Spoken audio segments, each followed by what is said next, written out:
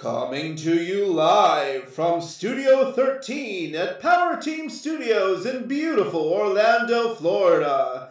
It's Crumb Shoes, the Crime Scene Kitchen Podcast.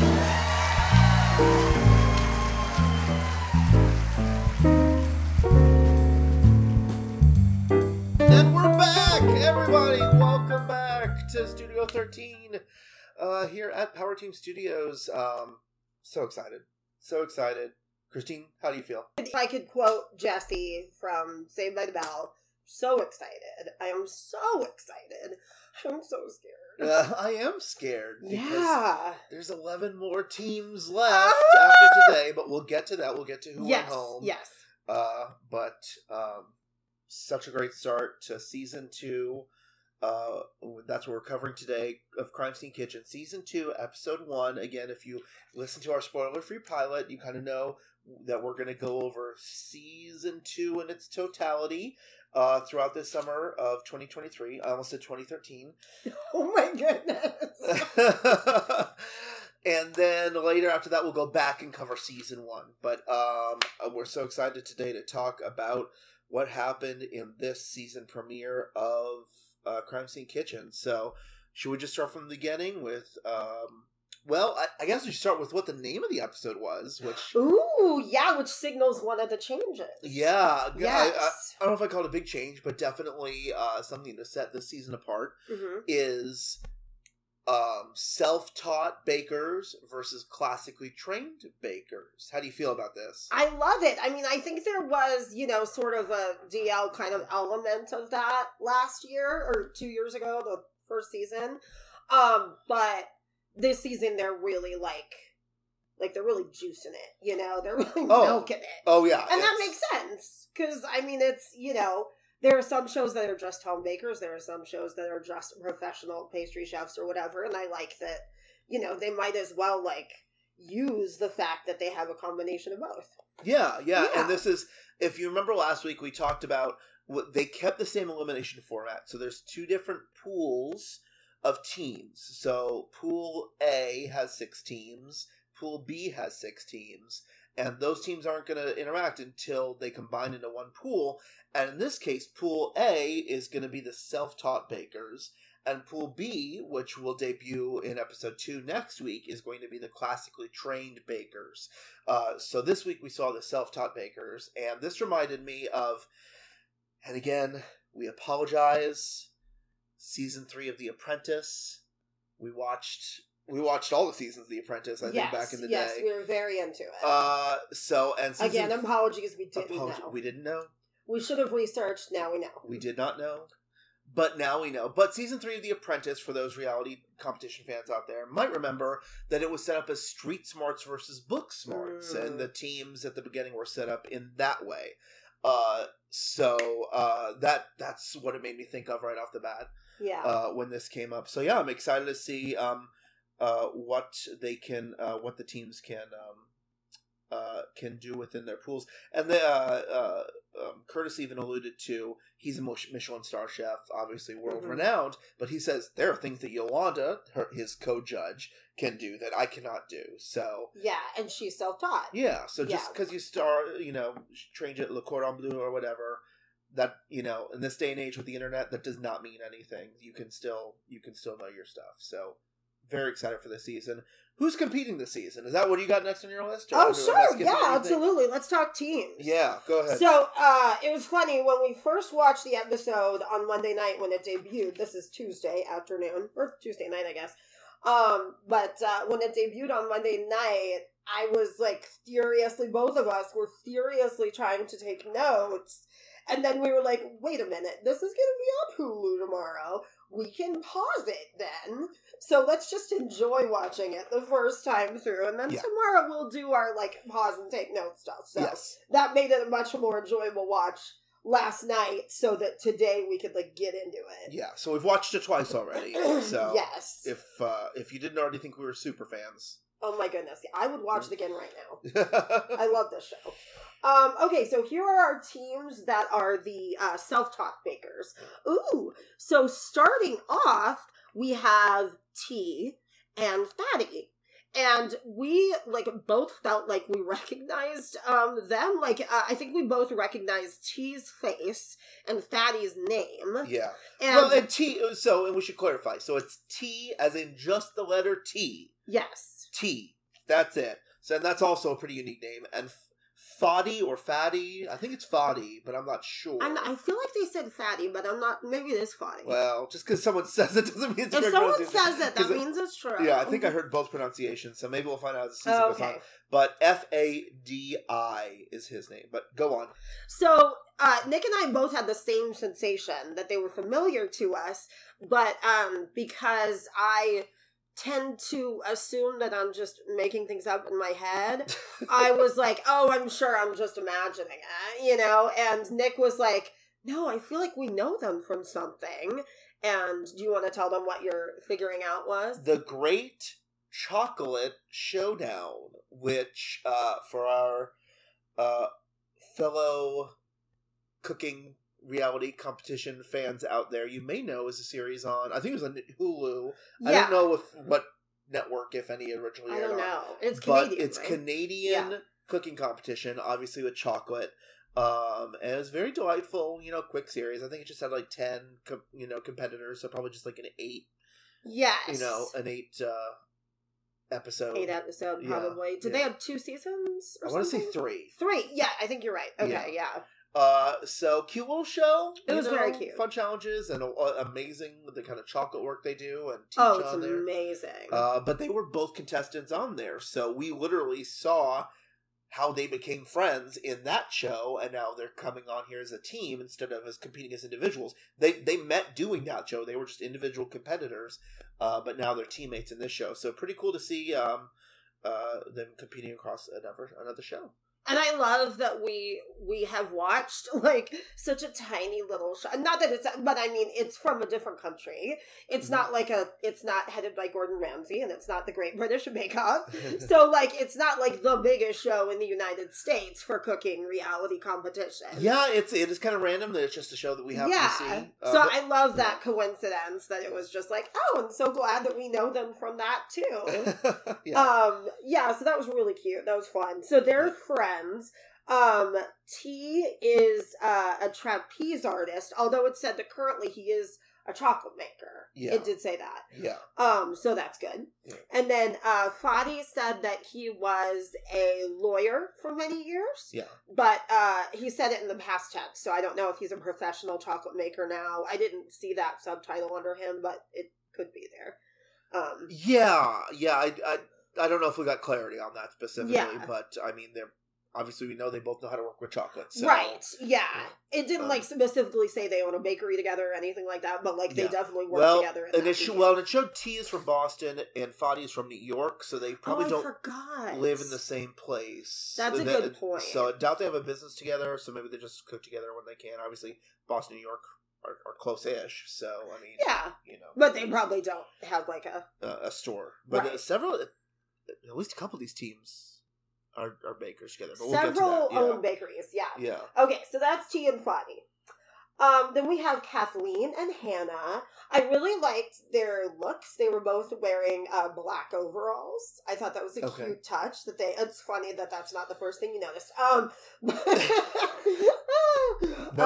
No idea. So they're really cute. I think the first line they said was like, "We're not just a couple of Midwestern moms." Something to that effect, I'm paraphrasing. Well, to that point, what I thought was really interesting, this is a change this season. We saw some of, especially like in the first half, they, in a lot of reality competition shows, with the talking heads, if you don't know what a talking head is, think The Office or any documentary when you see a single person being interviewed looking at the camera. That's called a talking head. Typically in those talking heads, you don't hear the person interviewing them. Like, that's typically the style that is done in these types of shows.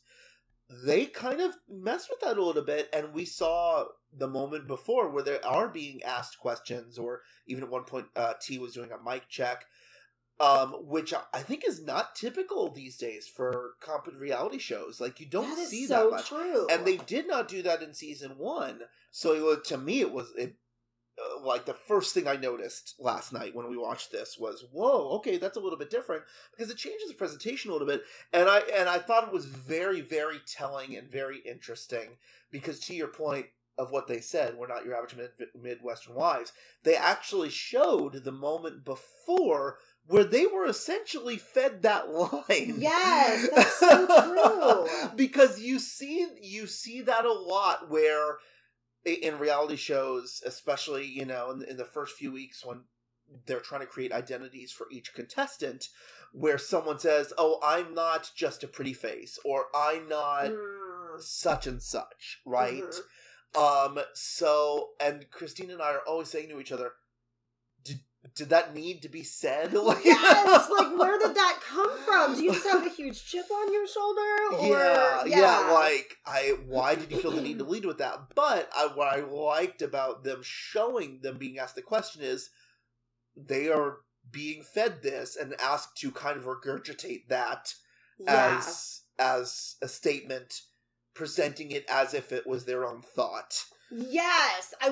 Quickly, I would like to clarify that I did not mean specifically in reference to the Midwestern moms that it seemed like they had a chip on their shoulder. No, not at all. Right. I just mean often in these competitions, it's chefs being like, oh, I'm not just a country boy, or I'm not just a homemaker. Yeah, I'm not just an athlete. Right, exactly. Yeah. So I just want to specify Midwestern moms. Yeah. They didn't sound like they had a chip on. No, you were clear. You were totally clear on it. And I think they didn't come off that way at all. They seemed really cool. Yeah, they seemed neat. But I think I just really liked that moment before that they showed, where we kind of saw behind the curtain and saw how this works in a lot of reality shows, which is reality in quotation marks and italicized, because they are kind of fed a character, you know, that, you know, may or may not represent them in real life. I don't know. Yeah, or may only represent one facet of a multifaceted person.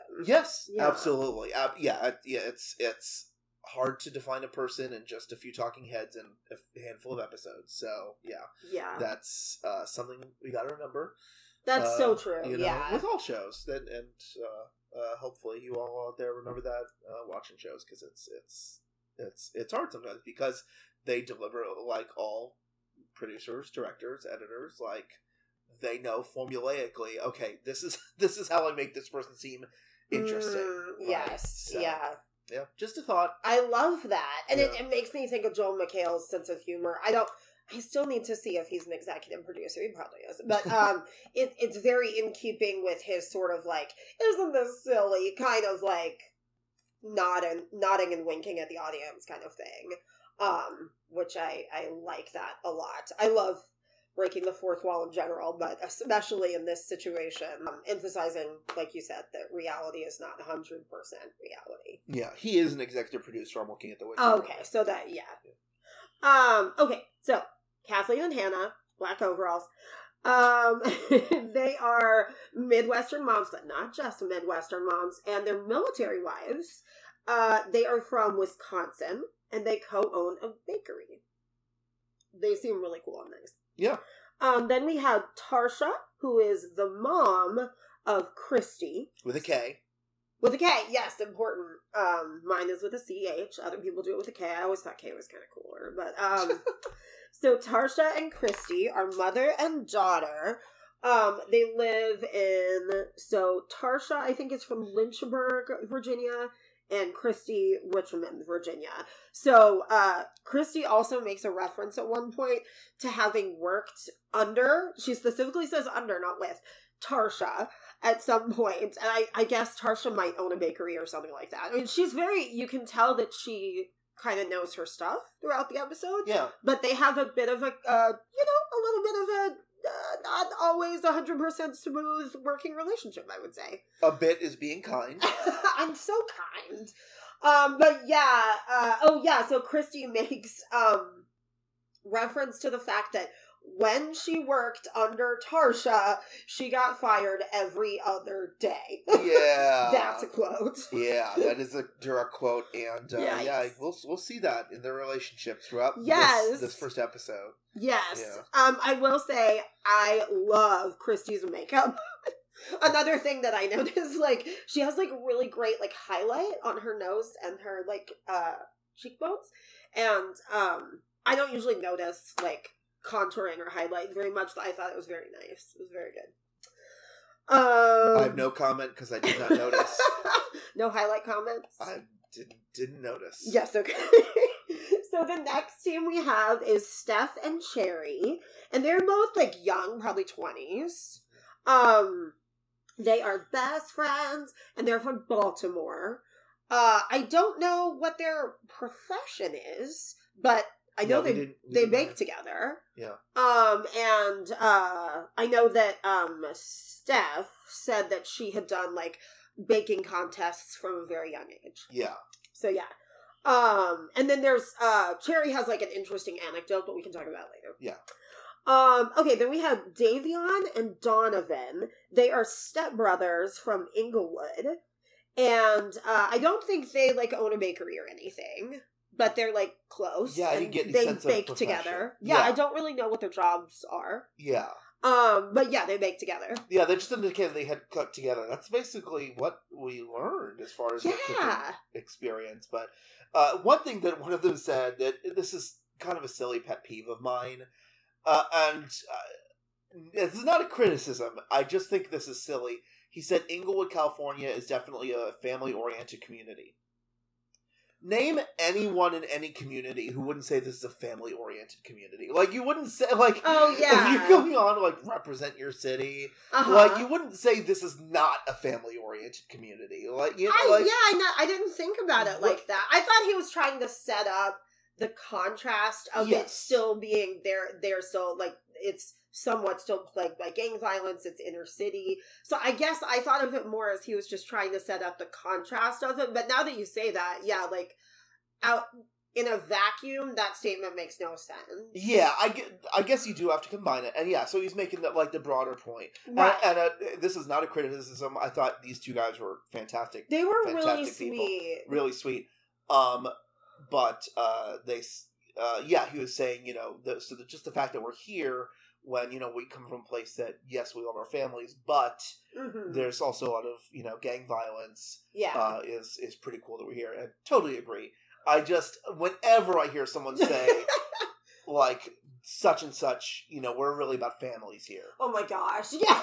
Well, everyone is. Yeah, like, anytime someone's like, I really care about my family. Oh my god, really? Oh, you're a hero. Yeah. But I do take it that he was, it's the juxtaposition there of the broader point he was making about, Inglewood as a whole. So I get it, and again, not a criticism, just a silly pet peeve on my part. Going forward, when we do Gordon Ramsay shows, when we do Kitchen Nightmares, I think we'll have to. We don't drink alcohol, but we'll have to invent some manner of drinking or eating game in which every time the patriarch of a family that has a restaurant says that they, you know, they're all about family or anything to that effect, we will eat, and we will be food drunk by the end of half of an episode. Yeah, especially when it's clear that they hate their family. Yeah, especially when it's clear that they have a terrible relationship with their family. Yeah. But, I see what you're saying. Yeah. Okay. Next, we have Tori and Michelle. Tori is a dude. Torre. It's kind of kind of a cool name. I like it. It's like, I've never heard it like with that spelling and stuff, and it looks kind of French, which I always like. I wonder how old he is. I wonder if he's named after Joe Torre. Oh, I don't know. Maybe that would make sense. Famous baseball manager, World Series champion. Mm-hmm. Yeah. Even I know who that is. Osmosis. And then it's Tori and Michelle. They are an engaged couple. They met at a restaurant that they both worked at, and they now co-own a bakery in Saddlebrook, New Jersey. Speaking of makeup, in the talking head... Tori's makeup. No, I'm kidding. Yes. But it could be. Talking head, check out Michelle's bottom lipstick. Like, she has this amazing, like, I don't know if you call it a highlight if it's on your lips, but it's, like, amazing. Like, she has, like, just this amazing sheen just on, like, the middle bottom of her lower lip, which is something that, like, 1,000 people are going to be so excited to hear this detail and look for it. This is what you listen for out there in podcast land. This is a fashion podcast. Make sure to subscribe for these hot fashion tips. Like, I've seen, you know, Snapchat and TikTok hacks of trying to get that lit look. And I'm too lazy. But, like, you know, God bless her. Good for her. Well, or the makeup artist, probably, more likely. So, yes, those are the teams. Let's see. So, would you like to start talking about the first round, or do we want to talk about, let's see, changes we've seen thus far, mainly the self-taught versus classically trained? Yeah, well, and then the other thing that I have next start here is the rounds are a little different. So last time we talked about dessert round, showpiece round. Right. Which was kind of nebulous. I mean, we did talk... Very. Yeah, you know, last week, like, you know, showpiece was a little flashier, but still, it's just 2 desserts, right? Yes. This year, safety bake, elimination bake. Safety bake. Whoever wins the safety bake does not have to cook in the elimination bake. They are just safe and they get a bye to sit out the rest of the episode and go on in advance. And then the elimination bake, worst team is out. So a much more stark contrast between the 2 rounds. What do you think? I like it a lot. Yeah. I don't want to give any spoilers from season 1. Okay. Not having immunity from elimination and, like, not immunity, but, like, not having to bake in the elimination round is a much better prize for winning the first round than what they had last season. Yeah, the clue in season 1, I guess, was hit or miss. Sometimes it helped. Sometimes it was something they already kind of figured out. Yes. And I think that is why. Yes, right? I agree. Like, the clues were not 100% always helpful. Yeah. And you kind of had to be a really good detective to figure out how to use the clue as well. Yeah. So, yeah. But, mm-hmm. this is something I noticed in the opening montage, mm-hmm. And I don't know if you saw this, there may be more elements of the game that we have not seen yet. There was a very, very quick flash on the screen of Yolanda holding up an evidence bag in the kitchen with one of the teams, and, like, showing them, like, some sort of, like, food in an evidence bag and, like, showing it to them. Oh. So there might be clues later on in this competition. Yeah, what if, like, the second half of the competition when they're joined, that would make sense, because you don't want to have them not have to bake for the last few. No free rides. Yeah.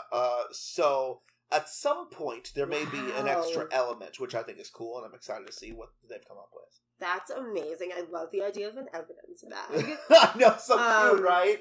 Oh, yeah. Speaking of which, I sent this to you in your messenger or something. Thank you. But, listeners, it's currently Tuesday night, but we're going to be publishing this on Wednesday morning. So I know that you're going to wake up early and make sure you hear this at 9 or 9:15. Eastern. But, if you listen to it as soon as it comes out, you have a few hours still to enter. There's a crime scene kitchen sweepstakes. It has nothing to do with us, obviously. We're unofficial. But, you can enter it on Chef Curtis Stone's Instagram. And it's like a crime scene kitchen sweepstakes to win a bunch of crime scene kitchen swag. Oh, cool. If you can guess what he's putting together with these 3 ingredients. Oh, cool. So it's very cool. So yeah, check it out. Yeah. You have till noon on Wednesday the 5th. I don't know if that's in Eastern time, but I'm kind of assuming. Wait, yesterday was the 5th. The 7th. All right. Continuing our tradition of getting the 5th and the 7th mixed up. June 7th, 2023, Wednesday, noon, probably Eastern. Yeah. Cool. Or Australian. It's probably Australian. Yeah. No, that's awesome. But if you are out there and you win because you heard this, you have to share the prize. You have to cut us in. Yeah.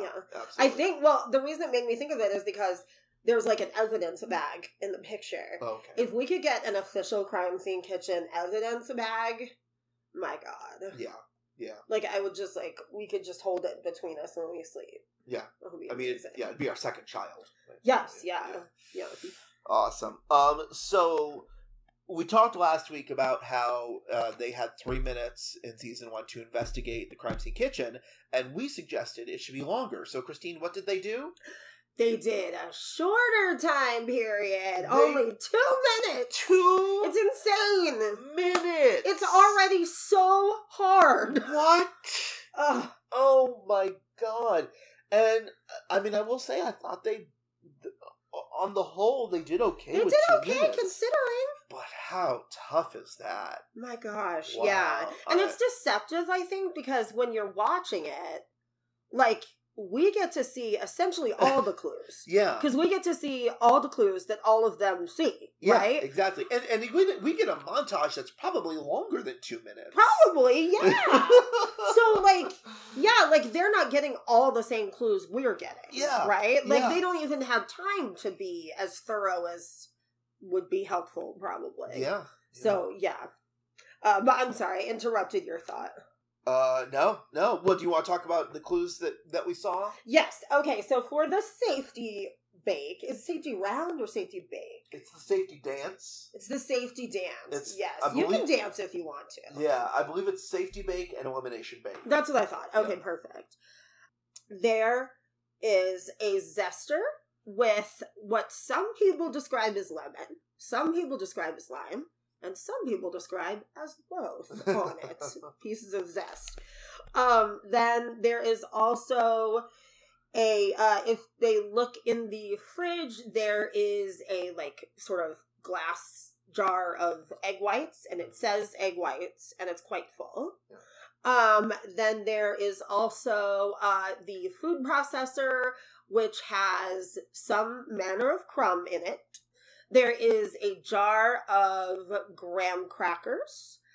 They are not broken up or anything. They are just in their full graham cracker form. Seems fairly full.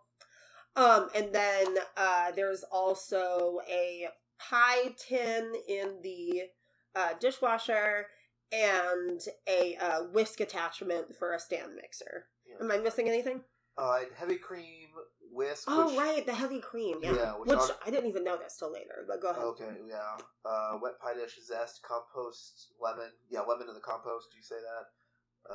Oh, no, I didn't say that. Yeah, and then the mixer, the whisk. So yeah. Oh, and then there's a bowl with curd. With leftover curd. Yes. Which that's a big clue. I was like, there's gotta be something else. Which some of them identify as lime, and some of them identify as lemon. Yeah. So that's interesting. Yeah. Well, and then really the key component that won the round for the winning team was in the food processor. In the food so you want to go ahead and talk about that? Well, okay, can I, I mean, look, so...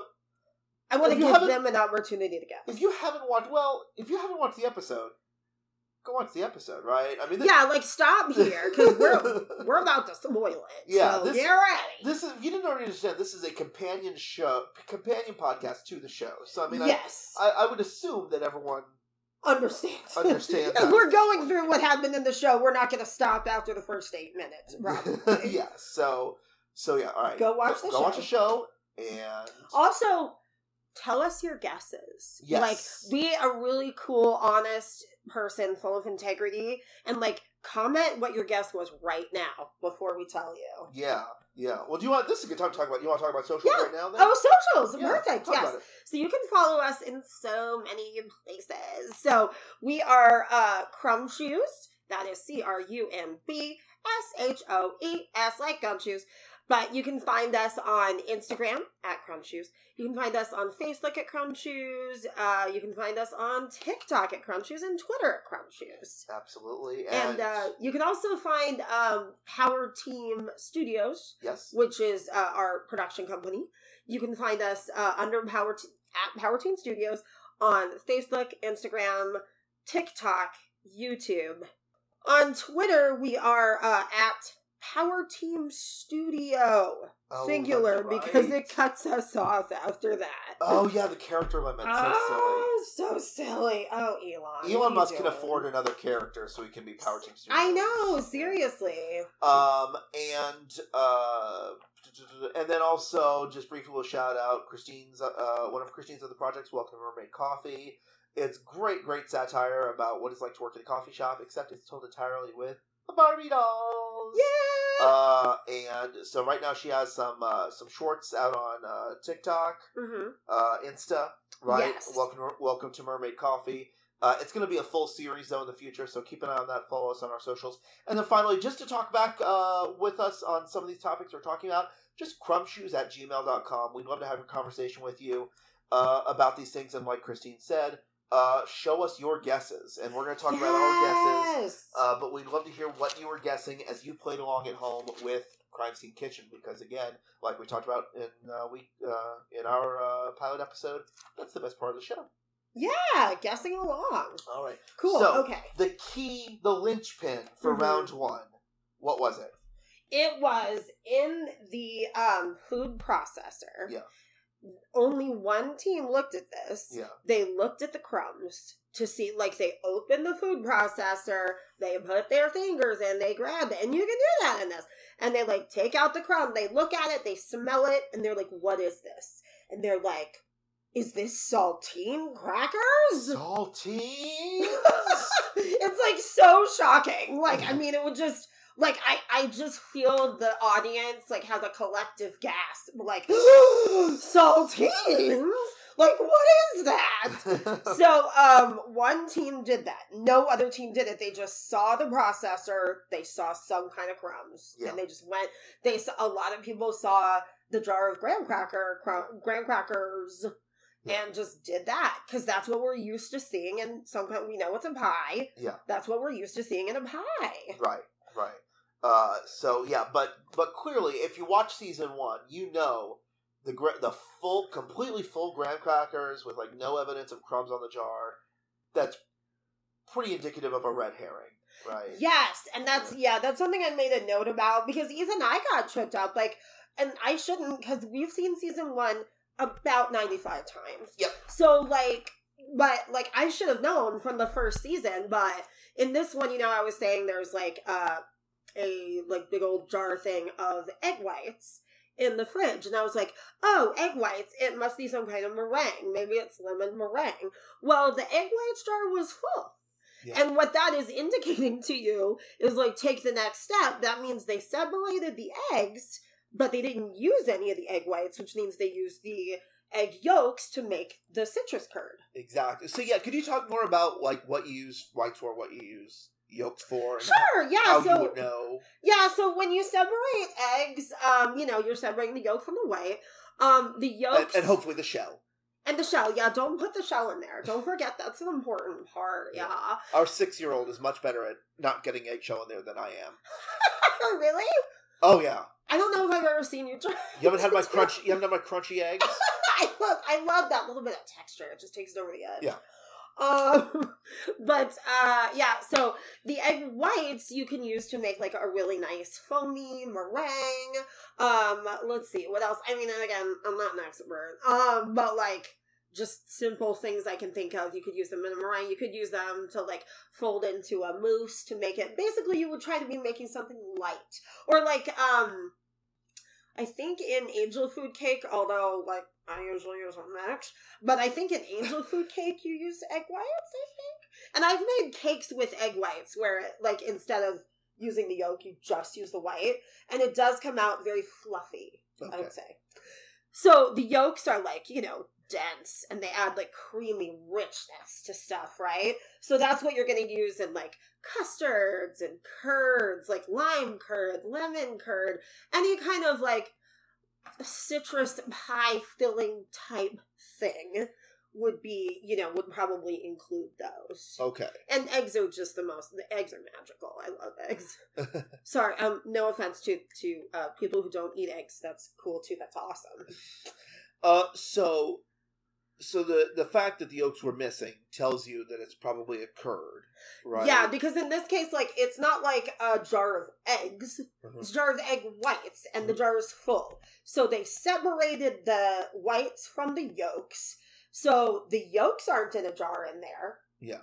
So they must have used the yolks for Right. something. Right. So they used it for a curd, which I will say, most of the teams figured out that it was some sort of citrus pie Yeah. and that it used a curd. And actually, Christy and Tarsha were smarter about it than I was. Like, they saw the egg whites and were like, oh, that's full. They used the yolks to make the curd, which I was like, I didn't see that till our second watch through. Okay. So, like, I was like, oh, they're more on top of it than I am. But then they saw the graham crackers and they didn't notice that that was full, so that probably wasn't it. Yeah. So then they did make a graham cracker crust. Yeah. So it was just interesting to see. And again, it's 2 minutes. It's rushed, you know? Yeah. All right. So let's talk a little bit about what happened like during the round among the bakers, and then we'll talk about their specific pies. So, Perfect. Do you have any notes on that? Well, this is kind of a combination of a few different moments, but I just wanted to say a lot of people had like fan moments, like where they were like fan personing out. So, which I love because basically like each of the, you know, the host got one and each of the judges got one, which I thought was really cute. So Kathleen and Hannah, the Midwestern moms, is like, she was like freaked out by being next to Joel McHale. It was so adorable. Yes. Like, and I would feel the exact same way, because I would be like, it's Jeffrey Winger from Beauty. And but she said she used to watch him on The Soup every night. Yes. So like, she's a huge fan. It was so cute as she like didn't know what to say for a minute, and then as he was walking away from their kitchen, she was like, his hair is perfect or something like that. It was so cute. Yeah. And then actually back at the beginning, Davion was talking about how much he loves Yolanda. And like, I noticed in the first season, a couple years ago, there was a team that really like Yolanda had inspired them to learn how to bake. Yeah. And I think she's just like a super inspiring person, especially because she didn't go to culinary school, you know? And I love that. So cool. Tarsha and Christy love Curtis. They were totally crushing on him. Yes. And that was so cute. Oh my gosh, they were like so excited about, and they were, you know, another moment where we heard a producer talking. Yeah. They were like, oh, is he cuter in real life than he is on TV? And Christy was like, am I allowed to talk about that? It was so cute. Yeah. So that was adorable. Yeah. Let's see. But also with Tarsha and Christy, like, and we talked about this earlier, there's attitude there. Oh my god, both of them, yeah. From both of them, so... Yeah, they definitely have a contentious working relationship. Yeah, and like a lot of times, like, what stood out to me is, this is episode 1. I know! Yeah, like, if it's that bad already, like, y'all... Yeah, like, this is a marathon. Like, you have to be good and on for... I mean, at least in season 1, it was 12 different bakes, right? Yeah. So, like, you know, if they're already, like, butting heads as much through episode 1... Yes. We'll see. Yeah. You know, because a lot of times, like, in team reality competitions, you see teams get like that as it progresses. Later. I think we even saw that, and without giving anything away, I think we even saw that in the first season of Crime Scene Kitchen a little bit. Yeah. Like teams that got along really well most of the time. At the end, it got a little tougher. Yeah, because it's one of the most stressful things you're ever going to do in your life. You're putting yourself out there, vulnerable, trying to win. Is it $100,000? Yeah. So, yeah. It's huge. So we'll see going forward how that plays out. Talked about that. Go on. Oh, just on Tarsha and Christy, I did want to say, like, this is kind of where you saw, like, both their contentious relationship and also that Tarsha was very meticulous because Christy was stirring, I think it was the curd. I think it was the curd, right? So she's, like, stirring the curd in a pot over the heat and on a stove. And Tarsha comes over and stirs it for a minute, and she's like, you know, you need to give it time. Like, hey, this is too hot. Bits of this are, like, cooking. Because if you're making curd and it gets too hot and you're not, or you're not stirring enough, it can turn into scrambled egg. and that is gross. You don't want to eat lemon curd and then be like, oh, fluffy scrambled what? This is weird. Yeah.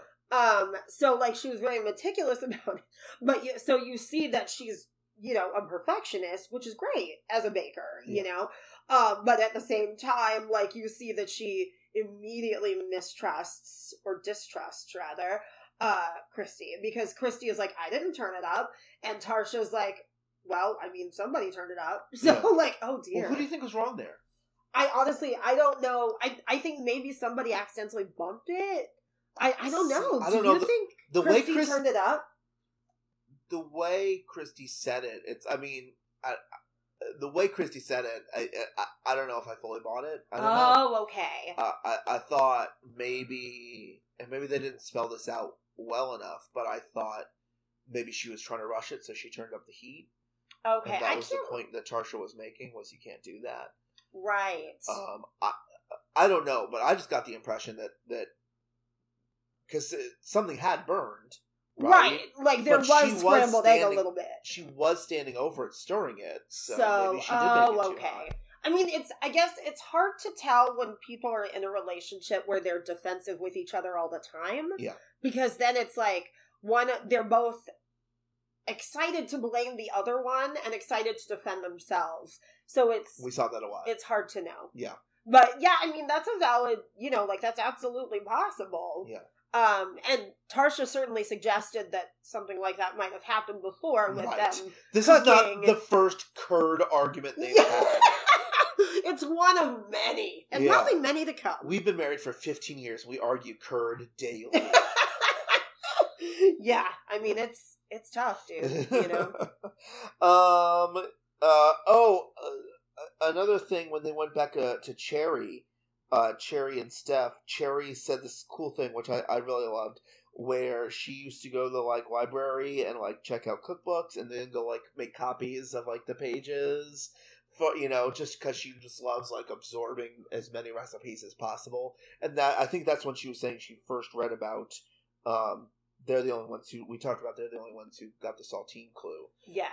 So which I think was just really, really cool and if you see the teams that went deep last year, those are the teams that just have such a love of knowing about so many different types of desserts.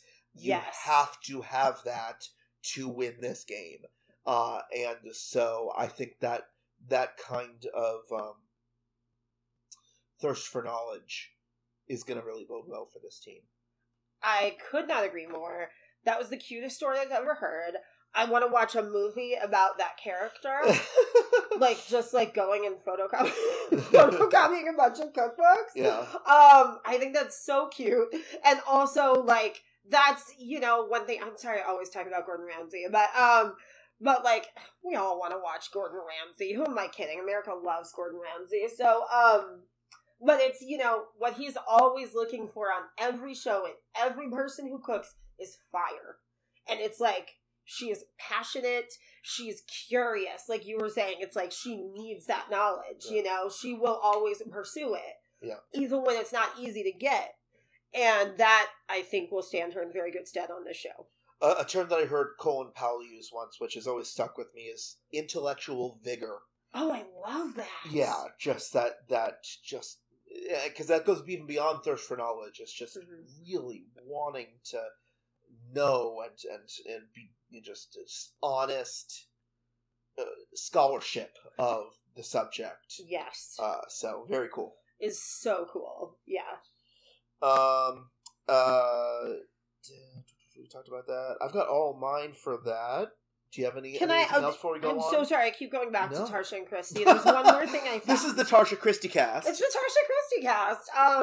But one thing that you could see in the first season a little bit as well, Tarsha, when they were in the crime scene kitchen, and other people might have done this too, but I mostly noticed it with her, maybe a little bit with Tia Fadi.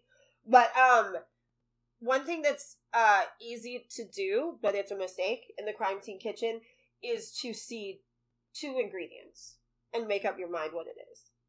Two clues, make up your minds, and then you've got confirmation bias going, so everything else looks like it fits that. And that didn't go well. Yeah. And I think she, like, saw she tried the curd, she saw the pie-tan or something, there was something else it was the zester. And, yeah, so she tried the curd, she saw the lime zest, she didn't see the lemon zest, but it was like, she tried the curd, we find out later the curd was lemon and lime, I hope it's okay that I say that now, but, like, she only tasted lime in it, so she was already thinking key lime pie. So it was like, from then on, it was like, oh, there's a jar of graham crackers. Well, that makes sense, because it's key lime pie. Yeah. And I feel like we saw that from in some of the earlier episodes last season, perhaps more than the later episodes, because that kind of thinking is not very helpful on this show. It makes it harder to be open to the clues. Absolutely, yeah. And again, we compare it to an escape room. It's just like an escape room if you've played one out there.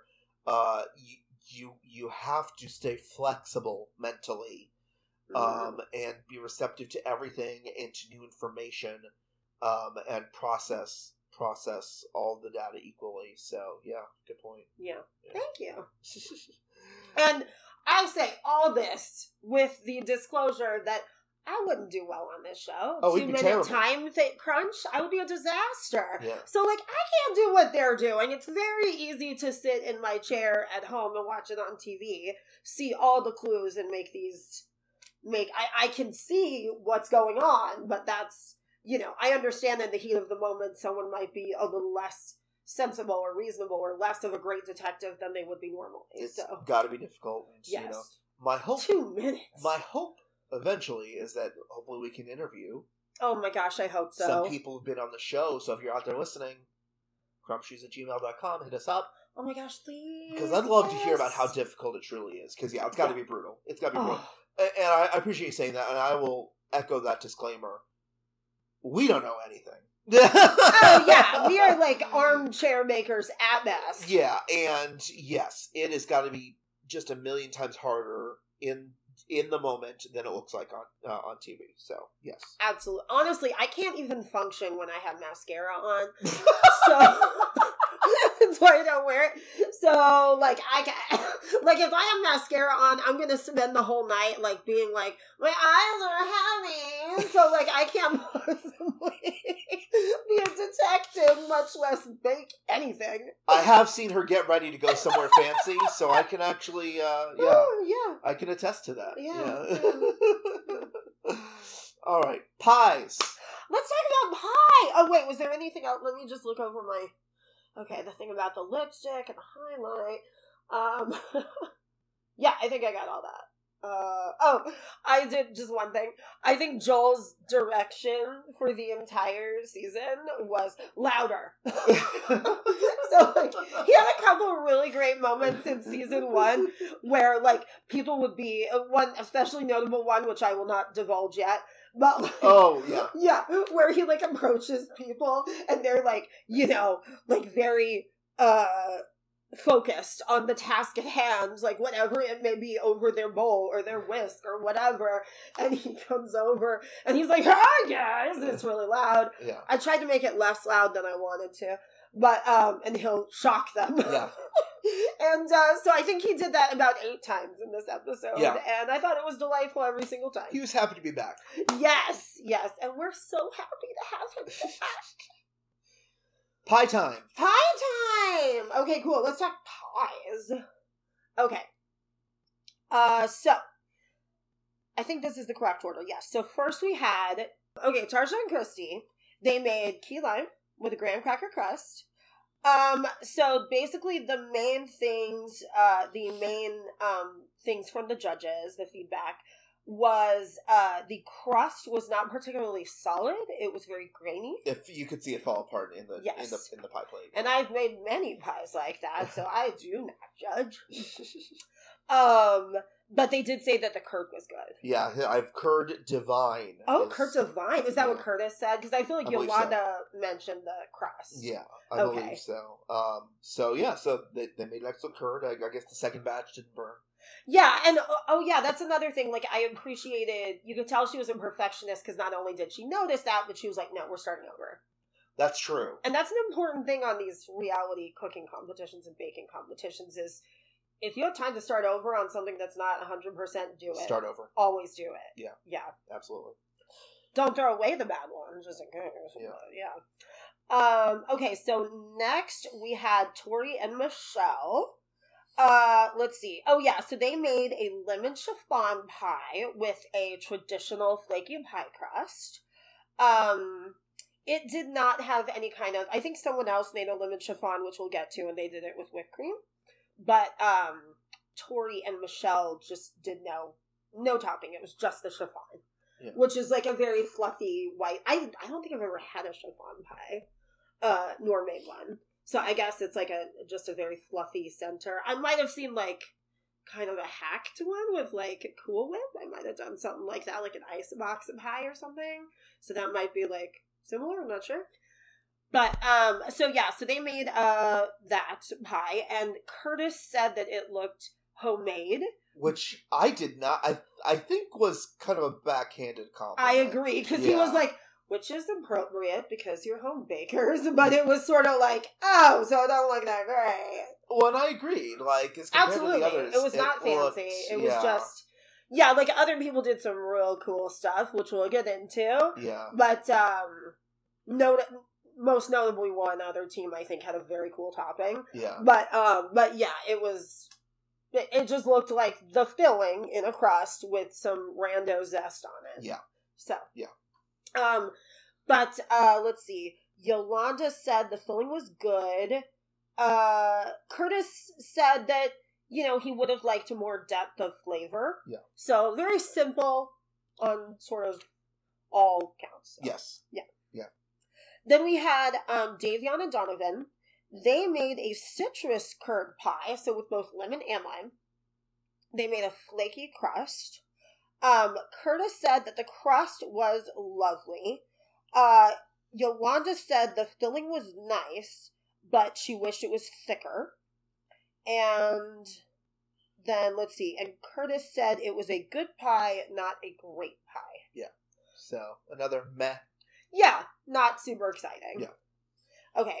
And then we had T and Fadi. Yes. And they had, I would say, the best looking pie. Yes, it was beautiful. It was gorgeous. Yeah. So they made a lemon meringue pie with a graham cracker crust, and I think they fell into the trap of both confirmation bias and also looking at a full jar of something and thinking that means it's a part of the recipe, when in fact it means it's not. It's not. Yeah. And I made that mistake several times in season 1 and at least once in season 2 already. So I get it. Yeah. But and it was, so they said the crust was very firm. It broke Curtis's, he called it a pie fork, which I've always heard pie server, so that was interesting. It doesn't look like a fork to me. It has no tines. I wrote down spatula, so I don't know. Yeah, I don't really know. It looks like a pie/cake server. Yeah, but apparently something was wrong with that crust, but yes. But they loved the curd. Yes, Curtis said it was one of the best curds I've eaten. Yeah. So that is saying something. Yeah, I think that's high praise. Oh yeah, and I didn't talk about why their topping was so good. So they did a meringue topping and they torched it, which is appropriate. You don't want to eat raw meringue, which I learned from Great British Bake Off. But it was very pretty the way they torched it, and also the way they piped it. Like it used negative space, which you see in plating of savory stuff, and I guess a plated dessert, but I don't know that I've seen that on a meringue pie ever. I mean, they used negative space on the top of the pie instead of covering it in meringue all the way. They had a fun little wave of meringue. Yeah, I thought that was so cool. It's crazy to think that I've never seen that before, but I don't think I have. Yeah, I mean, you don't see meringues used in that way, so it was beautiful. Yeah, it's gorgeous. Yeah. So, I mean, it was a really good pie in a lot of ways. Yeah. Even though it was wrong. So next we have Kathleen and Hannah. Oh yeah, they're the other ones who made a lemon chiffon with a flaky, traditional pie crust with whipped cream. So Curtis said it was very light, the chiffon, the filling. Yolanda said she would have wanted it to be thicker and more luscious. Yeah. So, yeah. Then we have Steph and Cherry. Yes.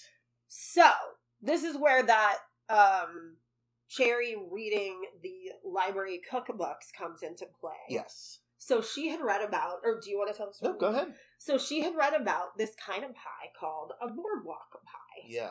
And, I've certainly never heard of it.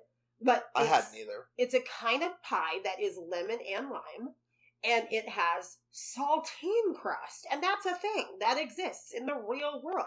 What? I'd never heard of anything like that. So the fact that they were the only team to notice the saltines and very likely the only team that would have known what that kind of pie was. Yes. That's incredible. Yeah. So if you haven't figured it out already, they nailed it. Yeah. They did have an execution problem. They did have should we talk about that? Yeah, so they made their pie. I guess they did, and so it was a boardwalk pie, which is lemon and lime curd.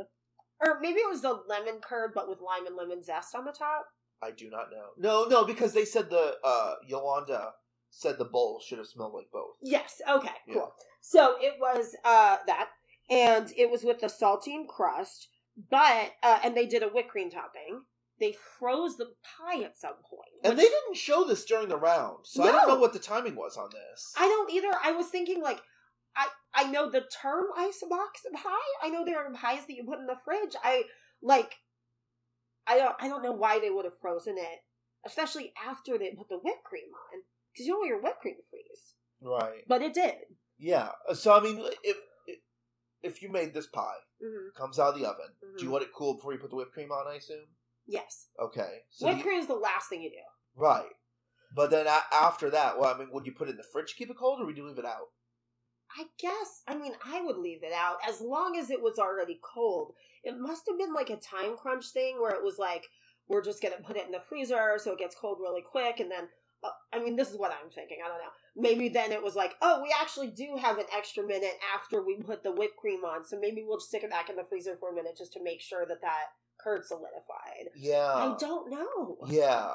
And they didn't show us any of this. Yeah, so that's true. We didn't find out until they tasted it. Yeah. But basically, the whipped cream was frozen. Yeah. So the whole whipped cream layer could just come off. It peeled off. Yeah, it was as not appetizing. As if it was a meringue, but yes, yeah, but it was not appetizing at all. Yeah.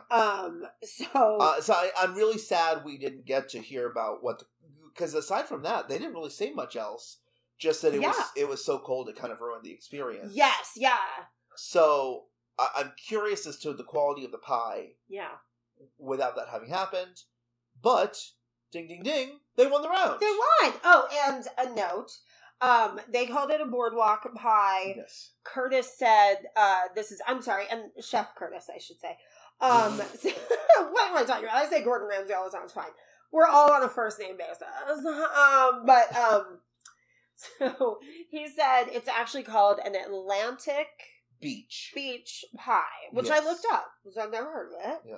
It does not have a Wikipedia page under Boardwalk Pie or Atlantic Beach Pie. All right, so list of things that need a wiki article: Boardwalk Pie / Atlantic Beach Pie, Yolanda Gamp. Oh my gosh, yes. We will add more to the list as we find out. Yes, if there's any wiki editors out there, get on it. Yeah, we don't have time. We're too busy watching TV. Yeah, and one thing that, so when they revealed it and said it's an Atlantic Beach Pie / Boardwalk Pie, he actually said during the round as they were making it, a boardwalk pie, and it's actually better known as Atlantic Beach Pie, which I think should have been a clue that they were adapting right, because he already had that. He already had that in his mind. Yes, yeah. Not that he couldn't have already, but at the end it was oh, well, of course you already, Right, of course he knew what the actual title was, because it's the challenge. Right. Also, I think they kind of telegraphed it when they, that they were going to win, when, during the judging, so during the judging, they do like to pan back and forth between the team that's being judged, the judges talking about the pie, and the other teams who are kind of standing on their risers and watching. So they do like to go back and forth a lot and go to the teams being oh, saltines, what? And like, you know, it always feels a little staged to me, but like going back to the teens who are like, oh, pie. I don't know, maybe I'm sorry, why are they all using their sultriest voices? Is that sultry? My sultry voice is my Miss Piggy voice. What we're talking about here. Community reference. But yeah, it's so dramatic. I love it. Oh, pie! Oh, that is hot. No, I hear it. So this is a PG show. So then, what was I talking about? Pie. So like they go back and forth, and the people on the risers have really big reactions to everything, but but they go on this one. They kept panning back and forth between the pies being judged and specifically that team. Okay. I won't say it was only that team that they panned to, but I felt like they panned to them more often than they did anyone else that was standing on the riser during the judging. Okay. So to me, it felt like they were saying like, oh, like, like this is the team that did something really unique and nobody else did anything like it. So they're probably right. All right, so Steph and Cherry win, and they're immune from the next round. Yeah, so they just get to sit and watch. Which, good for them, and I'm happy for them, but that means we didn't get to see them bake again. Yeah. So I would love to see what happens in episode 3 when they return, and they don't have an execution problem like they had this time. So, because I'm honestly, I bet it was really good. Right. Anyone can have a bad day. Yeah. So hopefully they'll do better next time on that part. Yeah, but this also goes to show, again, the first most important thing is accuracy. Yeah. Because if it had been based on taste, probably T and Fadi win, right? Yeah.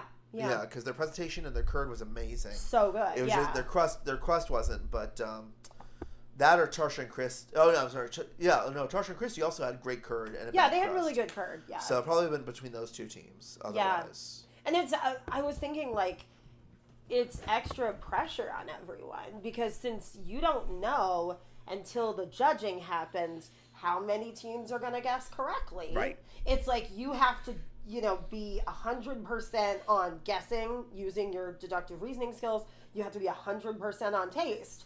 Because you don't know how it's going to fall. Because if everyone had made an Atlantic Beach pie, then it would have been down to details. Yeah, absolutely. Yeah, and probably, Steph and Cherry wouldn't have gotten it. So, yeah.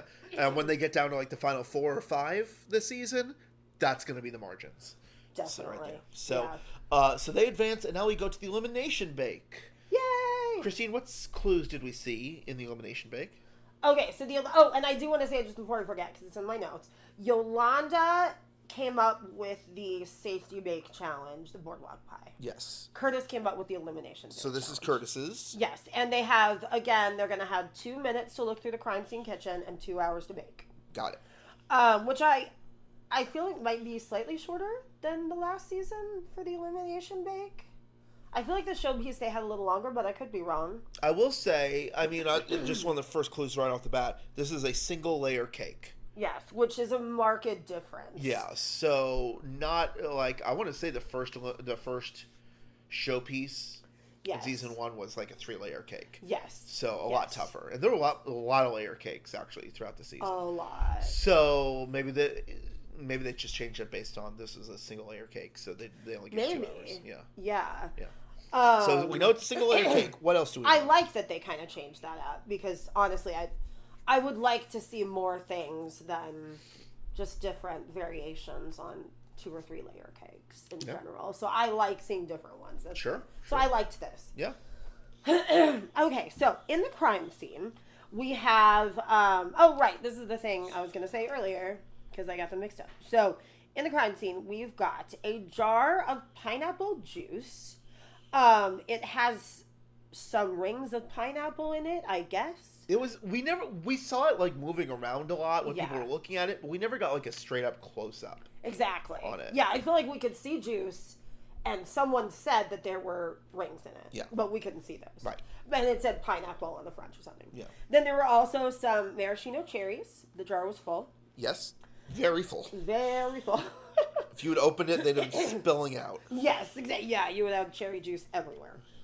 Okay, and then there was also a cutting board that had a very dark red sort of residue, and then also like an orange residue.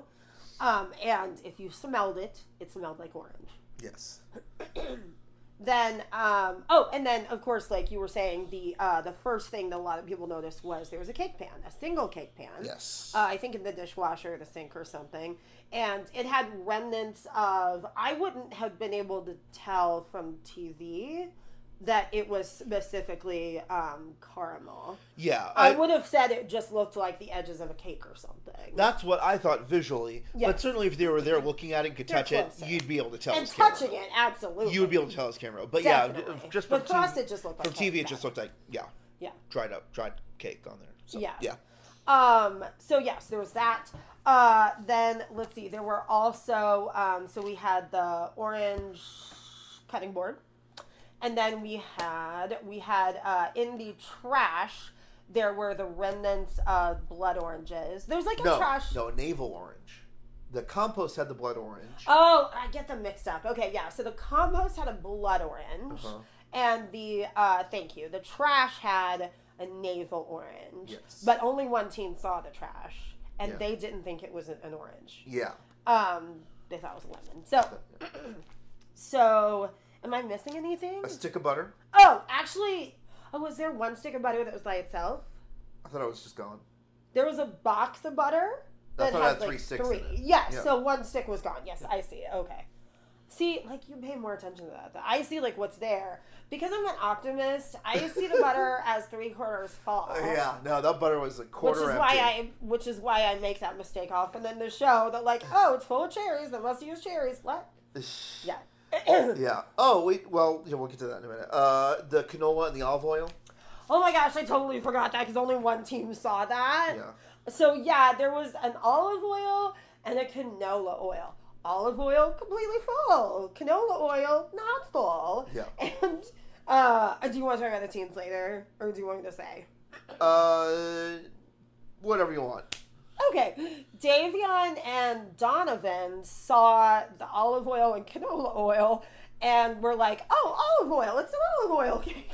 Yeah. They were like, what cakes do you use olive oil in? Yeah. But we were the like... olive was clearly full. Clearly The full. canola was clearly used. And again, easy mistake to make. It helps that they were standing side by side, the oils. Yeah. Like, that helped me notice when I don't always think about it, that, like, one of them's full, one's not. Yeah. But, again... 2 minutes goes fast. You're under pressure. I get it. Yeah. But we were both like, oh no! You get that situational. What is dramatic irony where the audience knows something before they do. Absolutely. Or like Hitchcock's like bomb under the table kind of thing. Well, you're gonna have to explain that now. I know what you're talking about. I know what you're talking about because I'm married to you. Just delightful randomness of me. But yeah, like, so Hitchcock talked about, Alfred Hitchcock, the director, talked about suspense was like having a bomb under the table, and and I'm totally paraphrasing. This was many years ago that I took a Hitchcock class, so I'm probably wrong. But something to the effect of like a couple's eating dinner or something, and there's a bomb under the table, and the audience knows, and the couple doesn't. That's suspense. Like, just like us knowing and seeing the time tick down while the couple has no idea or whatever. I'm probably like way off base. Sean Beatty, if you're listening, you can correct me. Yeah. But actually, we have an expert here. Banca, what do you think about Hitchcock? I don't know what Hitchcock is. She doesn't know what Hitchplot is. That's okay. That's okay. Banca, do you want to say hi to the folks out in podcast land? Speak right into that microphone. Hi.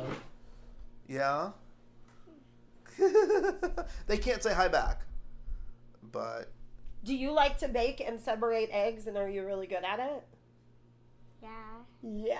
Yeah. We were talking about separating eggs and how you're even better at it than Daddy is. That's right. Do you? You have never baked before. No, I really haven't. Do you eat the shells or throw them away? You throw the shells away. Yes. Good Don't call. eat Good call. them. Don't eat them. Don't eat them. All right. They Thank taste you, honey. gross. Ew, they taste gross. I've gotten them in some brownies before. I've done it before. I don't want no crunchy brownies. I mean, unless it's with nuts, that's fine. All right. So during the round, I don't know if as much. I think that they kept this part shorter, as far as just showing us like the bake during this round. Mm-hmm. It felt faster to me at least. I agree. But a couple of the key things that happened. Kathleen and Hannah, on their cake, they didn't trust it, so they kept opening up the oven and closing it and opening and closing it and opening and closing it. And even I know, and I don't know anything, but even I know you cannot do that with a cake because it won't get done. You have to have consistent heat, right? Yes, actually, you taught me that. Oh. Because I used to constantly be checking, like opening it and checking and opening it and checking. So yeah, like watching that, it was striking because it made me think of the fact that you told me that, and kind of Curtis made a comment about like at a certain point you just have to trust that it's going to get there. Yeah. Because if you keep opening it and checking it, that has an effect. Yeah, he said you lose 30 to 40 degrees every time you open it. Which That's is so crazy. massive. Way more than I would have thought. Yeah. Like, that's insane. Yeah. And then, like, yeah, if you're, like, checking it every 2 minutes, which I have done before, like, that's, you know, you don't realize it, but you're waiting for it to go back up to that temperature that you want it to be at. Right. So that takes time. Yeah. So, yeah. And then by the time it gets there, you open it again. Exactly. Yeah. So, and I mean, you know, like if you do that at home, eventually it'll probably get done. But if you're under a time limit, like every second that you're opening it is a precious second that you're wasting. Yeah. A precious second of the correct temperature that you're wasting. Yeah. So yeah, that's something they need to work on. Yeah. And it's not barbecue. You don't want it low and slow. Yes. Baking is a science. It needs to be accurate. Yes, exactly. So. All right. So with about 45 minutes left on this 2-hour bake, all of a sudden, I don't remember if it was Donovan or Davion, but all of a sudden he just had this epiphany, like, oh, there was no cream cheese. I think it was Donovan. They had originally thought it was a hummingbird cake. Yeah. And then all of a sudden he said, oh, well, that normally has cream cheese frosting, and there's no cream cheese. I think is what he said, yes, right? Yeah, okay. That's it. Yeah, they just realized they didn't see cream cheese. So then all of a sudden he said, oh, well, we saw pineapple, which again was full, but they Yeah. saw it. It was there. And they saw cherries, which again was full. Yes. But it was there. Yeah. Maybe it's an upside-down cake. Yes. So then with 45 minutes to go, they said, let's switch. And I don't know if their cake was in the oven at that point or what, or where they were exactly. But I feel like it was already like almost out or something. Like maybe it was still in the But oven. then one of them said, do you know a recipe for that? And the other one just said, no. Well, really, what? Oh, I'm sorry. I don't mean to step on. What I thought was really funny was when we first watched it, and one of them said, do you know the recipe for that? I was like, that's like the most simple cake. Like, I can't believe they don't know the recipe for that. And then I like realized, like, they're not saying they just don't know how to make the batter for it. They've never made a pineapple upside down cake, so they don't know about like the bottom and how that's supposed to work. So I had to like correct myself because I was like, it's such a simple cake batter. Like, I looked it up to make sure I was right. It's like a very simple butter cake batter, right? Yeah. Well, everyone else did make an upside down cake. So why don't you talk about the mechanics a little bit? Okay. Of an upside down cake. An upside down cake, basically, you know how we talked about they had like remnants of caramel? So in an upside down cake, you're not making caramel like by itself in a pot with a candy thermometer. It's not like you're making caramel and then putting it on the cake. So an upside down cake, you start in the bottom of the pan with like some, I can't remember if you like brown the butter first or if you just, I feel like you cook it first, like you cook it in the pan or something. Don't look at me for it. A couple of times in this episode already, Christine has talked to me looking at me for answers. I do not have them. I forget that, like, baking is seriously... Well, baking and knowledge of the Saved by the Bell series are the two areas that I have more knowledge than you in life. Like, literally everything else... I'm like, oh, what's the answer to that, Nick? Oh, who won the Olympics? Like, he knows all that. But, like, these are the two things that I know better. So I guess I'll start looking in the mirror. So yeah, in an upside down cake, basically you're gonna have butter and it's gonna be like a mixture of like butter and like sugar and or brown sugar and then some kind of fruit. And basically that's gonna be at the bottom. And then you're going to put cake batter on the top of that. And then you bake it in the oven, you bring it out, and that's why it's called, and then you're going to invert it. So you turn the pan over, you take the pan off, and then your layer of fruit and what has now become caramel, because it's a combination of butter and sugar of some kind, that's going to be on the top, which is why it's called a pineapple upside down cake or whatever kind of upside down cake. Yes. I went through an extended upside down cake phase where I kept trying to make a really good grapefruit upside down cake, and I never got it right. Every time the middle was raw. Probably I was doing the same thing that the Midwestern moms did. Probably. I could never get the middle cooked. So again, you know, take a grain of salt with my judgments and my criticisms here, okay? Theoretical baking knowledge. So, yeah, I guess we can talk about how they finished it a little bit more when we talk about judging. Do you have anything else for what happened during round 2? Yes, there was, so I realized, like, if you've only heard of pineapple upside down cake and never seen or made or tasted one, it would seem like, how the heck do you do that? You know, like, how do you make something upside down? Like, it would, so now I understand why they were like, do you have a recipe for that? Like, what is that? You know? Mm-hmm.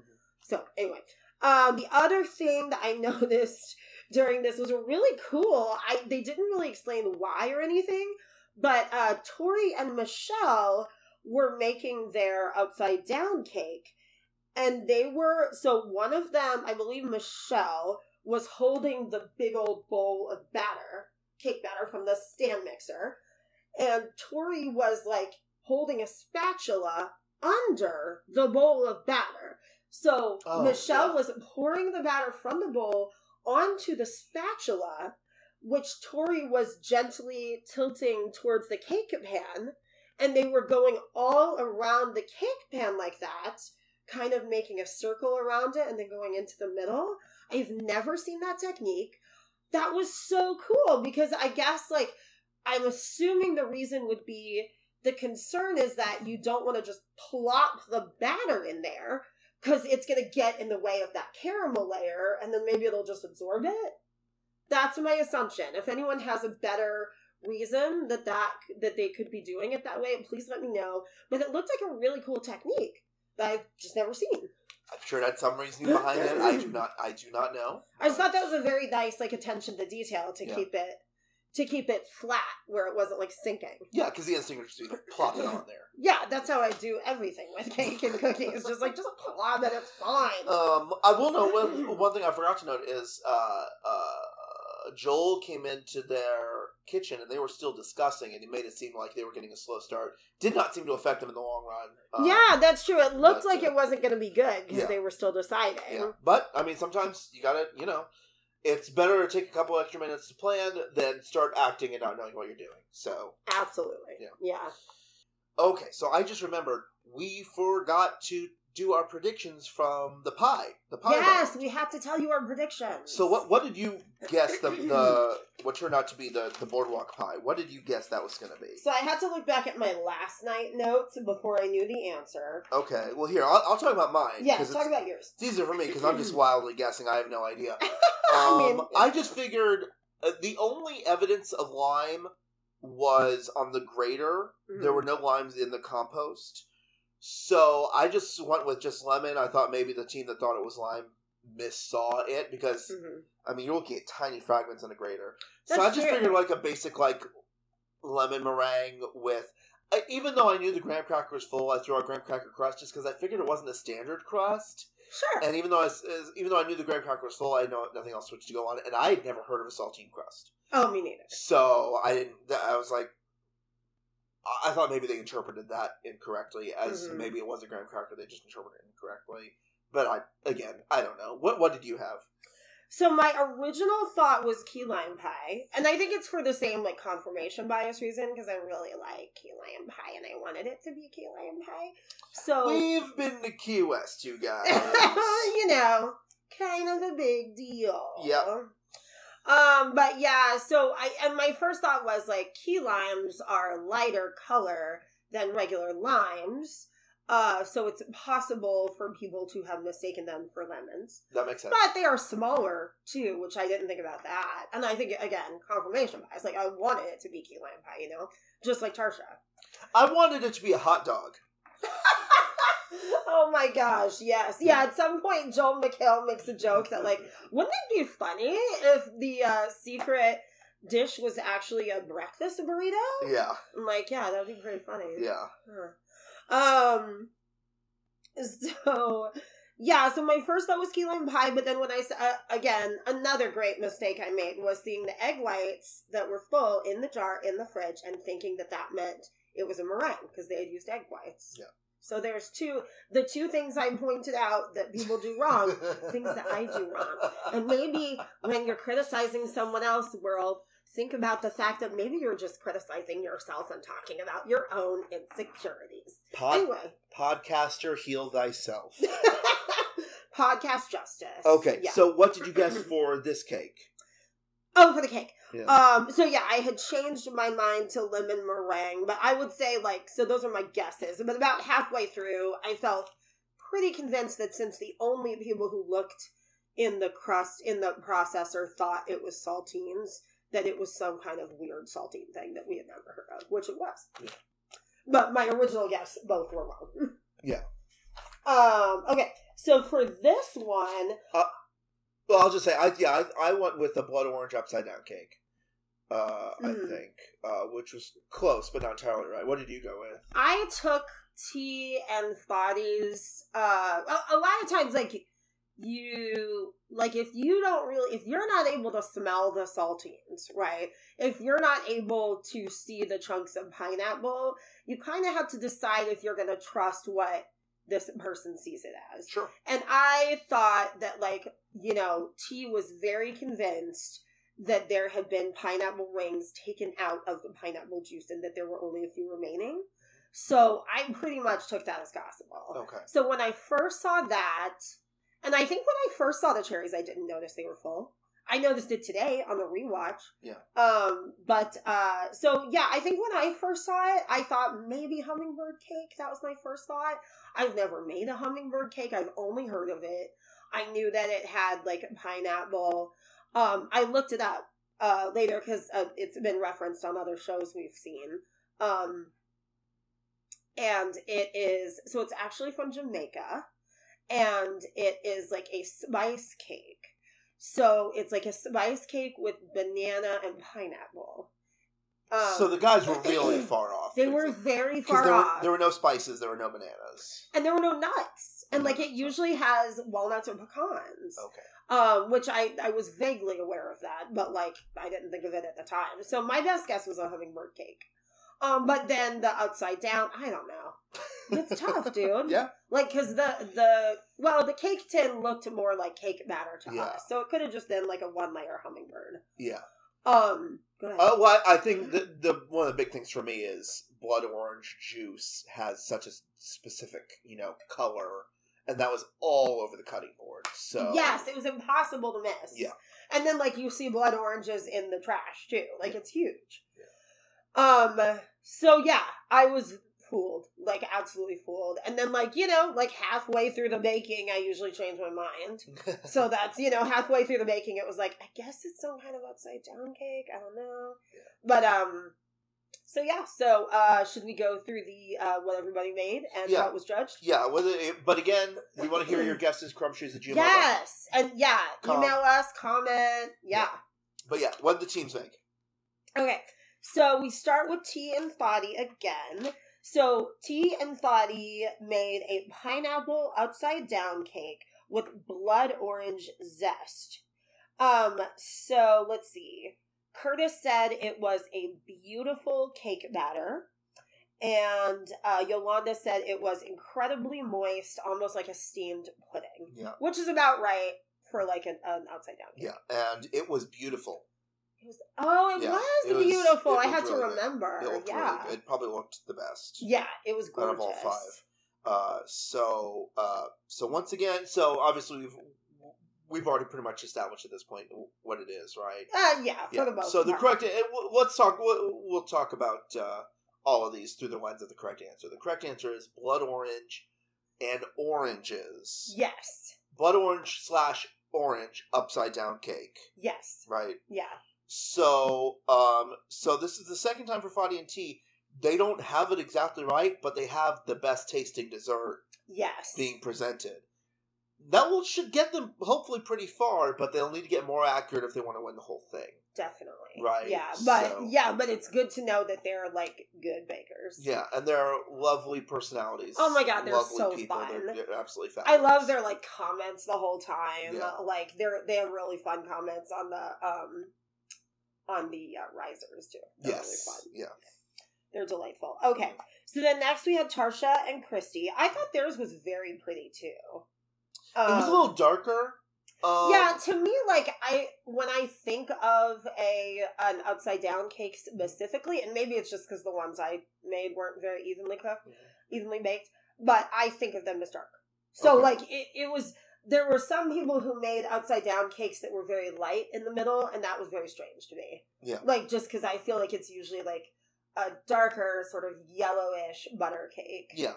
And this has blood oranges in it, so you're going to have that juice running down. Yeah, right. So, you have, I think their blood oranges on the top were darker than other people's also. It came out very dark. Yeah. So they had blood orange upside down cake, which is mostly right. They missed the navel oranges. But almost everyone missed that. But it got good reviews, right? Yes, Curtis said the outside of his piece was so delicious. Yeah. So once again, even with the animosity, they made a good dessert. They're good. They made a good quality dessert. So we'll see how far that takes them. So we'll just say those last 2 teams safe. Yes, they're safe. Yeah. Go on. So next we have Kathleen and Hannah. Mm-hmm. So they made a blood orange upside down cake with blackberries. Their addition of blackberries at the time when we were watching them bake, I thought they were going to be right because there were several fruits in several berry containers in the fridge, and it looked like only the blackberries, like half of them had been taken out. It did look like the berries were 2/3 full. 2/3. That's a good one. Yeah. So it was kind of up to interpretation. And again, just like the pineapples, the only time we saw the blackberry container is when they were handling it, so it's hard to really. So we don't really get a sense. See, yeah, I really wish we got a close up of it sitting still so we could get a before someone picks it up and next to the other berries. That is such a good point because we really didn't get. So that. I also thought the blackberries would be in play, but apparently they were not. Yeah. But it was raw in the center. Whoa! Because they kept opening the oven door. And, if you're not used to being timed, it's not that much of an issue. Because eventually it'll get done. But, not on this show. Yeah. But because they were pretty close, right? Because they made... Yes, they were very close. Is blood orange. Mm-hmm. They did it right. They did blood orange and orange. And other oranges, yeah. They were fairly close to accurate. That saved them, and they were safe, even though they had the worst cake of the 5 that are presented here. Yeah. Because it was raw. So again, accuracy number 1.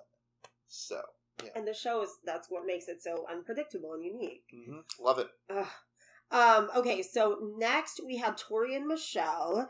They made a citrus upside down cake. So they got the blood orange, but then Tori in the trash bin saw what he thought was a lemon, but it was actually a navel orange. He only saw it for like a split second before they had to It leave. was as time ran out. Yeah. And was he the only one who looked in the trash? I think so. At least the only one that we're aware of. Teens, look in the trash can. Always look in the trash. Look early and often at the trash can, because Yeah. that's almost always going to be good clues, because if you're talking about something that had been baked, there's going to be stuff in the trash can. So, Yes, yeah. so definitely should have gotten there sooner, and so just at a glance, he thought it was a lemon and not a navel orange.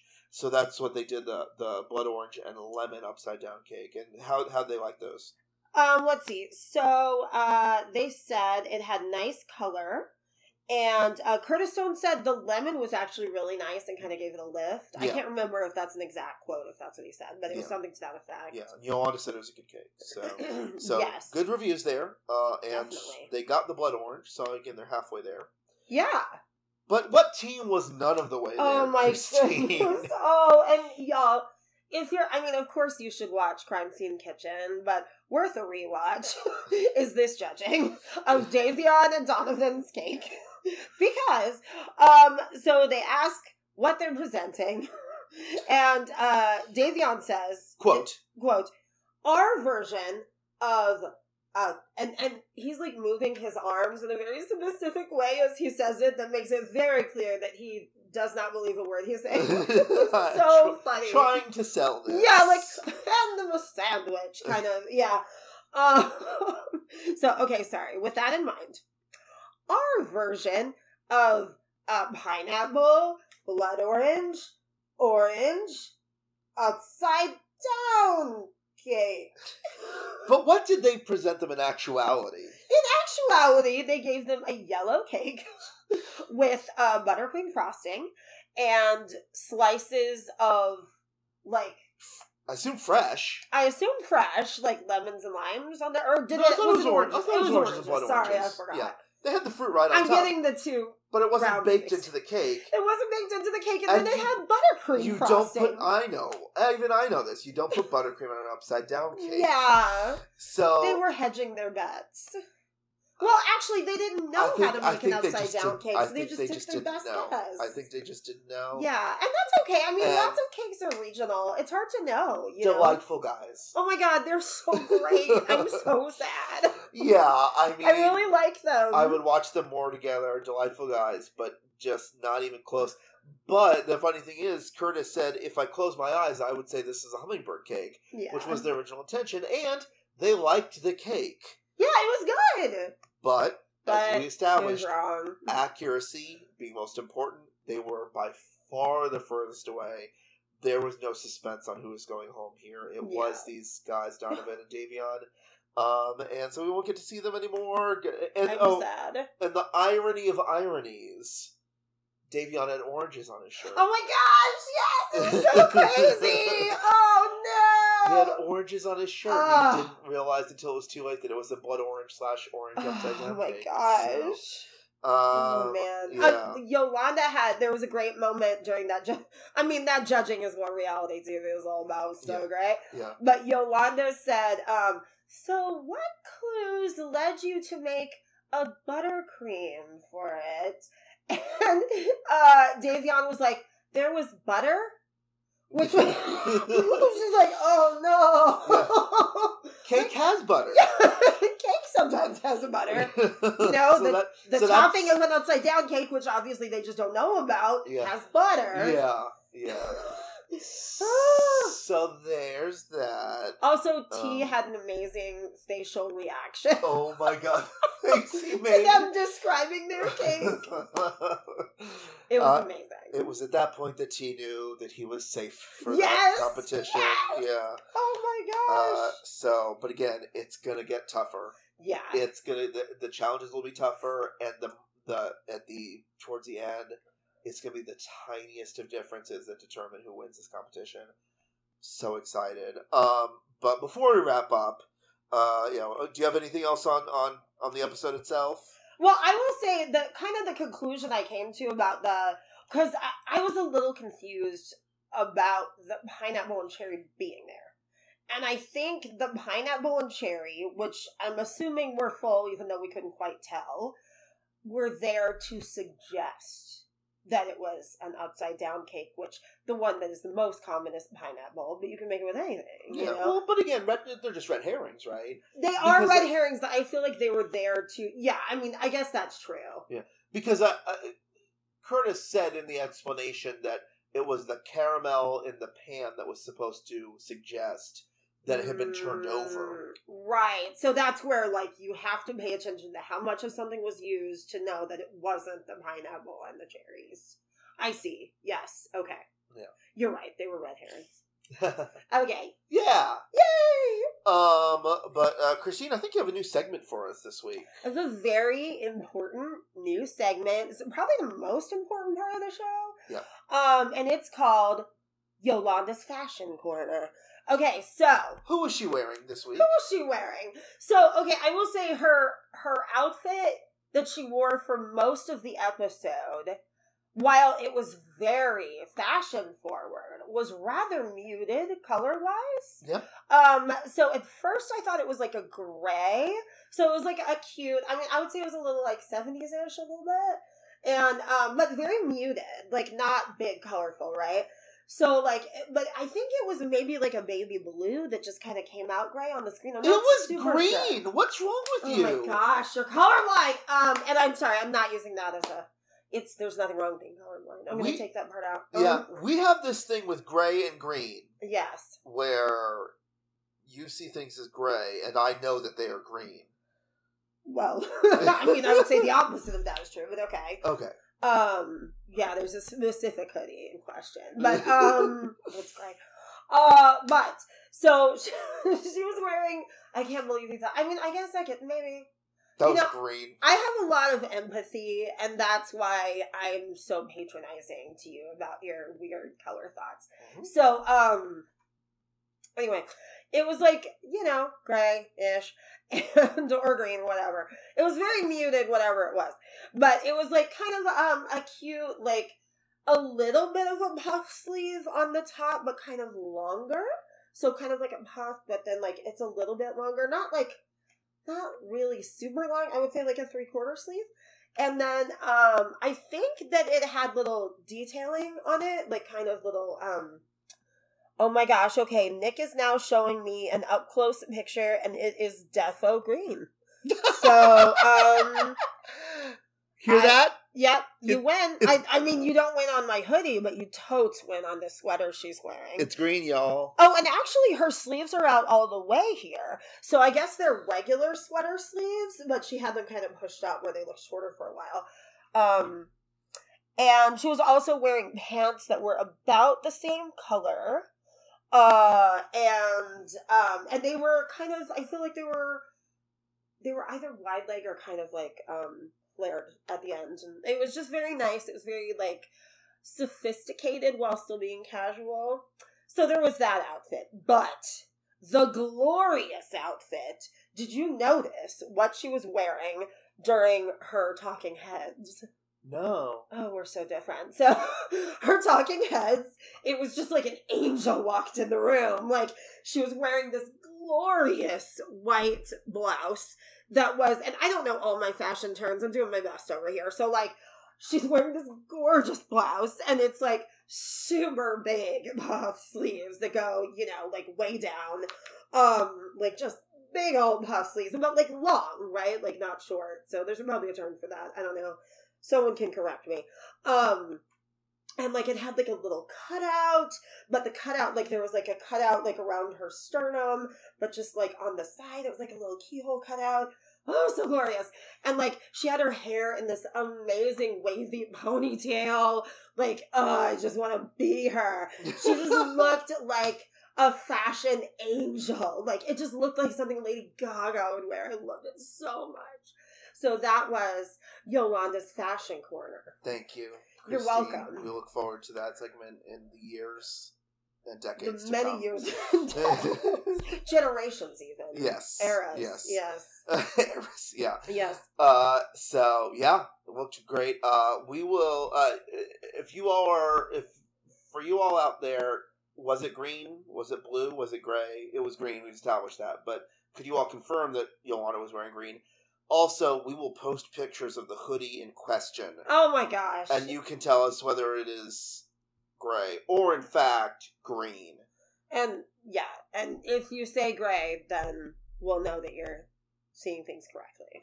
Okay. Also, can we do our shout outs? Oh my god, yes. Patrons on Patreon. Patrons! We would love your support if you could help us out. We are a brand new podcast network, but like we talked about earlier, we have a lot of fun projects in the works, including Welcome to Mermaid Coffee and other podcasts that we're excited about that we're going to announce in the future. So we appreciate all the support you can give us. Obviously, like, subscribe, share, 5-star reviews. Any little thing you can do like that helps us immensely. But also, if you support us on Patreon, at Power Team Studios, on Patreon, we have 3 levels: the $3 little Crumb Shoes level, or there's the $5 level, which the name is The $5. Oh, it is Mermaid Coffee Regular. That's right, Mermaid Coffee Regular, the $5 level. At the $5 level and above, we'll shout you out on the show, and the $7 level is our Power Teammates. At that level, we'll shout you out on the show, and we'll enter you in a drawing. Every month, the winner of that drawing gets either a free chess lesson with me, or a baking session, an online virtual baking session, or in person if you're local, with me. Yeah. So, and it's your choice. Yeah. You don't, have to do one that you're not interested in. Yeah, you get to choose. Or, if you don't want to bake with me, we can just talk about Barbies. That's totally fine, too. So with that, we've got some patrons this week! Yay! Very excited. First, number 1 in our hearts and our minds, we got to shout out the patron who signed up before the first episode even aired. Yes! I think it was like, Patreon is live. He signed up immediately. Michael Ottinger. He is the highest level Power Teammate.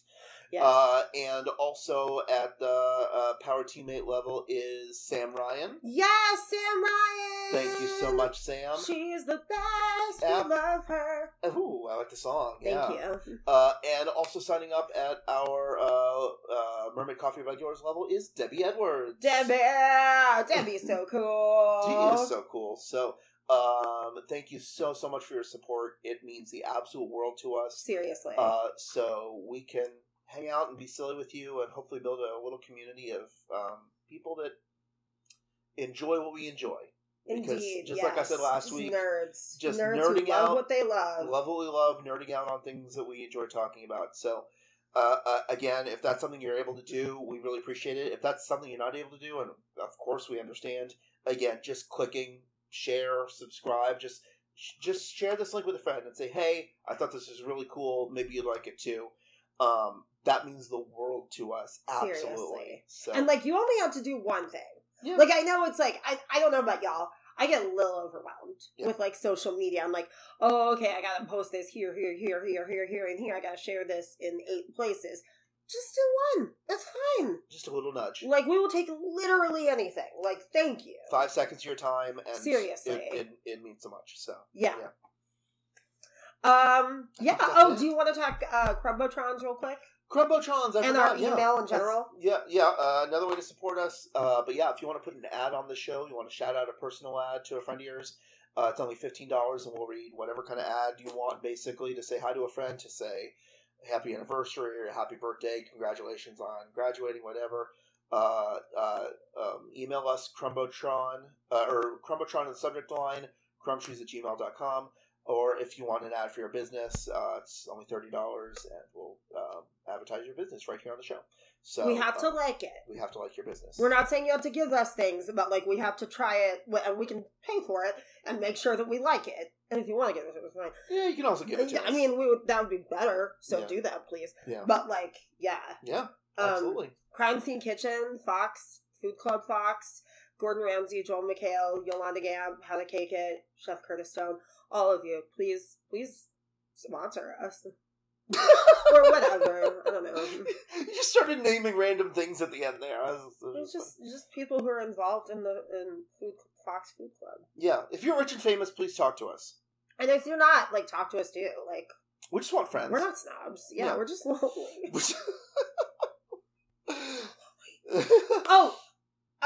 This is a little bit out of order, but I forgot. I wanted to say that we watched Iron Chef Legends Yes. on Netflix. Yes. And gained a new appreciation. And, like, we like Curtis Stone, but, like, we gained a new appreciation for his artistry on this show. So he is... So in the newest season, at least newest season I'm aware of Iron Chef, which is on Netflix, it's a 30-year-old show dating back to Japan. It's a whole other conversation. But Yeah. the newest season of what used to be Iron Chef America, and now I guess is Iron Chef Legends on Netflix. It was made last year, I believe. He Yes. is one of the Iron Chefs, which is an esteemed title. Huge. And he's brilliant. He is so unbelievably brilliant. You've Like, seen- they are doing next level stuff, like food art. Conceptually, technically, he is on an incredibly high level. So it's the first time I really got to see him cook, because the other shows we mentioned last week, he wasn't actually cooking on them. He was judging or participating. So, yeah, absolutely incredible chef. So, makes the show that much better. Yeah, one thing that strikes me about other shows that we've seen him in, and also I remembered the show that I was thinking of him on before was on Food Network was Take Home Chef, which was a really cute show. It's very old now, but he would, like, if I'm recalling correctly, he would go to, like, a grocery store or something while someone is shopping for a special occasion, like, you know, the first meal they're cooking for their, I don't know, like their significant other or whatever, or, you know, I can't remember, stuff like that. So he would, like, approach them in the grocery store, and I'm sure they, you know, were aware of it before it happened, but it definitely came off as, like, he comes up to them and he's like, oh, hey, you want some help? And they're like, okay.